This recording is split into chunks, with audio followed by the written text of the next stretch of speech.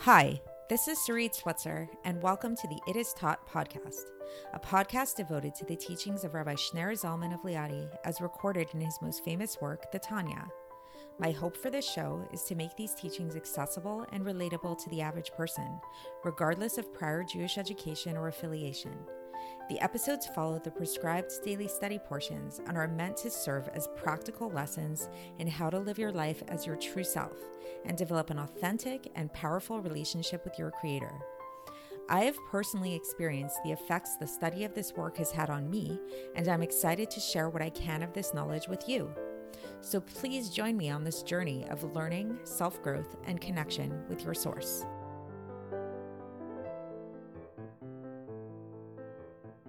Hi, and welcome to the It Is Taught podcast. This is episode 276 for the 28th of Av in a leap year. So today's episode is going to serve as a wake-up call of sorts. It's not the most esoteric of episodes. In fact, it's not very intellectually dense. We've had a lot of other episodes that were a lot more intricate, a lot more involved, a lot more details, schemes like maps, things like that. And what today's episode is actually not like that at all. Today's episode is actually very straightforward and very to the point. It's a little bit of a shaking you up episode though. What is the message of today's episode? What is the wake-up call? The wake-up call is a reminder as to what you're doing here on earth, why we're all here. So it's very natural to be here on earth. Hashem did create us in such a way that we're here on earth and we get very involved in our lives, very involved in our work and in our families and in all the things that we do in our lives. And we become very self-involved.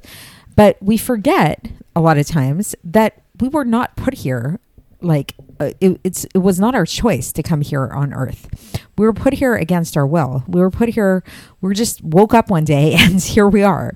So why are we here? We're here because God put us here and God gave us a mission for us to be here. And with that in mind, everything that we do in our lives, ideally, should not be for our own sake, but it's actually for the sake of God. It should be actually for the sake of God, because that's our ultimate purpose.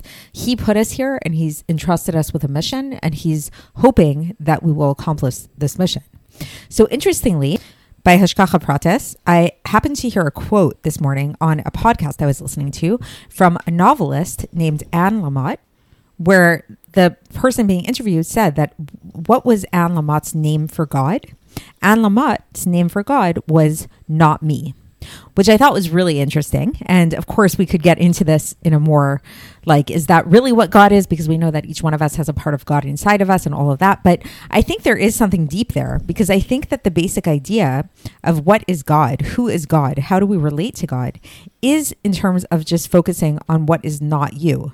God is not you in a certain sense. It's not your ego. It's not self-centered. It's not about fulfilling your own needs, your own desires, your own bodily functions, all of that stuff. So yes, it's true. We need to survive here on earth. We need to eat to live, right? We need to go to the bathroom. We need to sleep. We have all these functions, and Hashem doesn't want us to have a bad time while we're here. He wants us to enjoy ourselves, of course, but we shouldn't lose sight of our ultimate purpose. And our ultimate purpose here on earth is to be godly, to be like him. And what is God ultimately? If we had to kind of sum up God in a little, at least our experience of God is a giver. God is a creator. He gives. His attribute of chesed, we've mentioned this numerous times, his attribute of chesed, of kindness, of giving, is his first and foremost attribute. It's the attribute from which all the other attributes really stem out of. So this is something that we really want to emulate. We want to be as godlike as possible. He created us in his image, and this is our purpose, to give and to give and to give and to give. It's not for ourselves, but it's for other people. So what does this all bring home? What point is this? Well, if you haven't noticed already, this a recurring theme that might sound really repetitive at this point, but it's never repetitive because we can never reiterate it enough.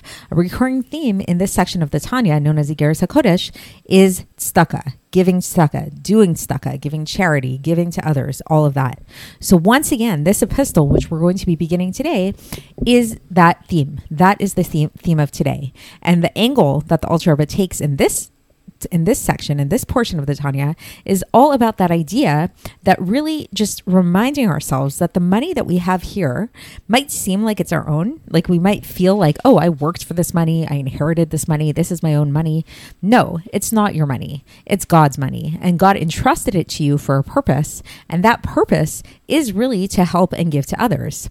Of course, you need to live, like you need to be able to sustain yourself so that you can give to others, but the focus should really be on giving. That is the emphasis. So let's get into the text. As I mentioned, it's very straightforward. It's a very heartfelt kind of epistle here where the Alter Rebbe is really speaking from the heart to his Chasidim. And so here we go. So the Alter Rebbe begins and he says, he actually starts in a very endearing way. He calls his Chasidim, he says, Ohavai achai ve're'ai, my beloved ones, my brethren and friends who are like me, like my soul. So he's speaking to them in a very close way. Like it's not some distant orator, who's preaching at them. He's close to them.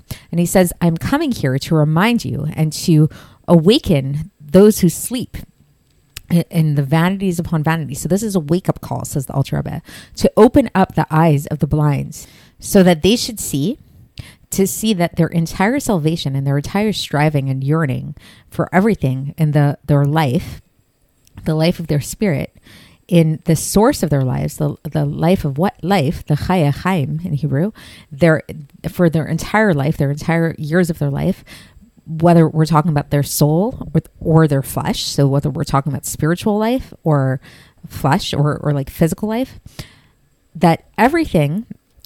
meaning to say that everything that they're involved with in terms of worldly matters and being involved in Parnasa and making a living should not just be for its own sake.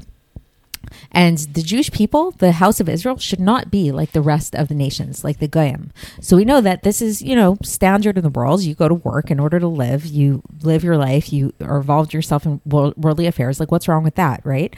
The Alter Rebbe is saying, no, we should not have that mentality when we go out into the world, when we speak and we do our business and just go about our day.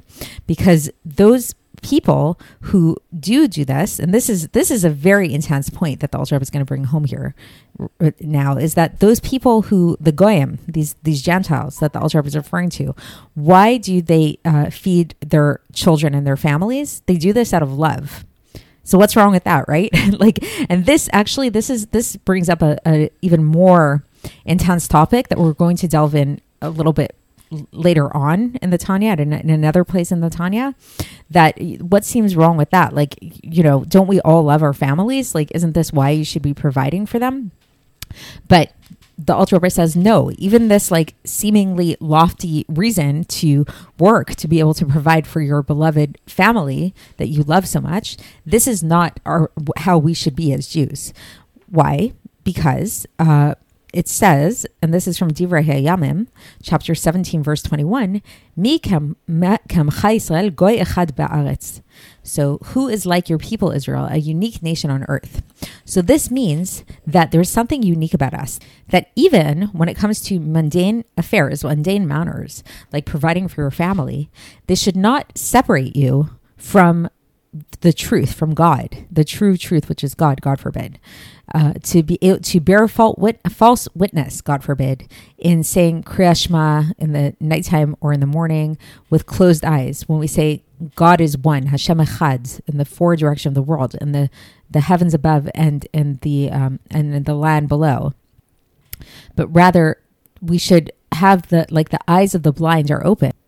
And and this is from Mishlei, chapter 23, verse 5, where it says, Hata'anif enecha bo ve'enenu, God forbid. So can you close your eyes upon him as if he is no more? So meaning to say, God is true. God is the real truth. And so once you're aware of God, once you're aware of the godly existence of everything, of this thing that we say in Shema, that there is nothing but God, then how can we blind ourselves to this reality? Once you've seen something, it's you can't close your eyes to it, basically, right? But rather, so what should we do? We should have this mentality that our entire worldly affairs, everything that we do, is not for its own sake, but rather in order to animate this godly souls, meaning the parts of God. So it's like when we look and we're doing kindness to people, we're seeing that each one of them has a part of God within them, and we want to nourish this godly energy that's inside of them, and we want to fill what is lacking in them with gratuitous kindness, chesed chinam, it's called in Hebrew. And with this is how we can liken ourselves to God. We can like make ourselves be like formed in the image of God. And so why is this being like in the image of God? Because like we said, God is all about chesed, right? So as it says in Tehillim, chapter 52, verse 3, chesed kel kol hayom. The chesed of God endures throughout the day. So this is a true chesed that vitalizes the world from every moment to moment. And so this is really the mentality that we must have. And so, yes, it's true that we do need to give to our families, and a man's wife and his children do come before everybody else according to the Torah.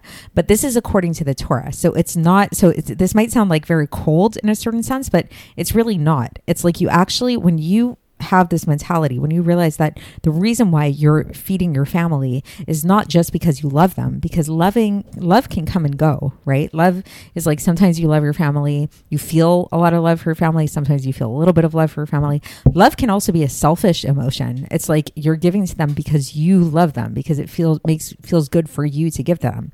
The Alter Rebbe is saying this is not the reason why you should sustain your family. You should sustain your family because God wants you to do chesed, and God wants you to do chesed to everybody, because all Jewish people have sparks of God within them. So we want to nourish these sparks of God in everybody. And and there's a mitzvah to give to your family first. So that's why we give to our family first, right? Except for who comes before the family. There's actually an exception to this. Who comes before the family are the tzaddikim in the generation, who come even before one's children. And the tzaddikim that are found in the land of Israel come even before the tzaddikim that are found outside of the land of Israel. And this is apart from the fact that there aren't really that tzaddikim of the same stature as the ones that are in Israel. The ones in Israel are of a higher caliber. And so this is sufficient to the understanding. So that's the end of the section for today. And I think I forgot to mention that this is the beginning of a new epistle 9 that we're starting today. And so, I mean, basically the basic idea, it's a really deep and profound message. And it really is a wake-up call, like I said, that it's a reminder as to let you know why you're here on earth. You're not here for yourself, and you're not even here for your own family. Like, that might sound like a really beautiful goal, like to start a family, to have love, and companionship and all that kind of stuff.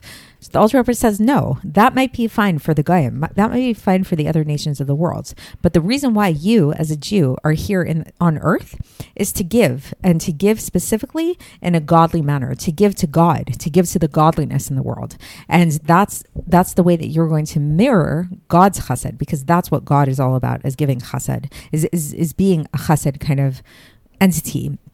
And yes, we have to give to our children. Yes, we have to give to our families. And yes, we have to give to everybody. But specifically because God asked us to do this, and because of the godly spark that's found within each one of those beings. And this is the way that we're going to be nourishing godliness through our act of giving.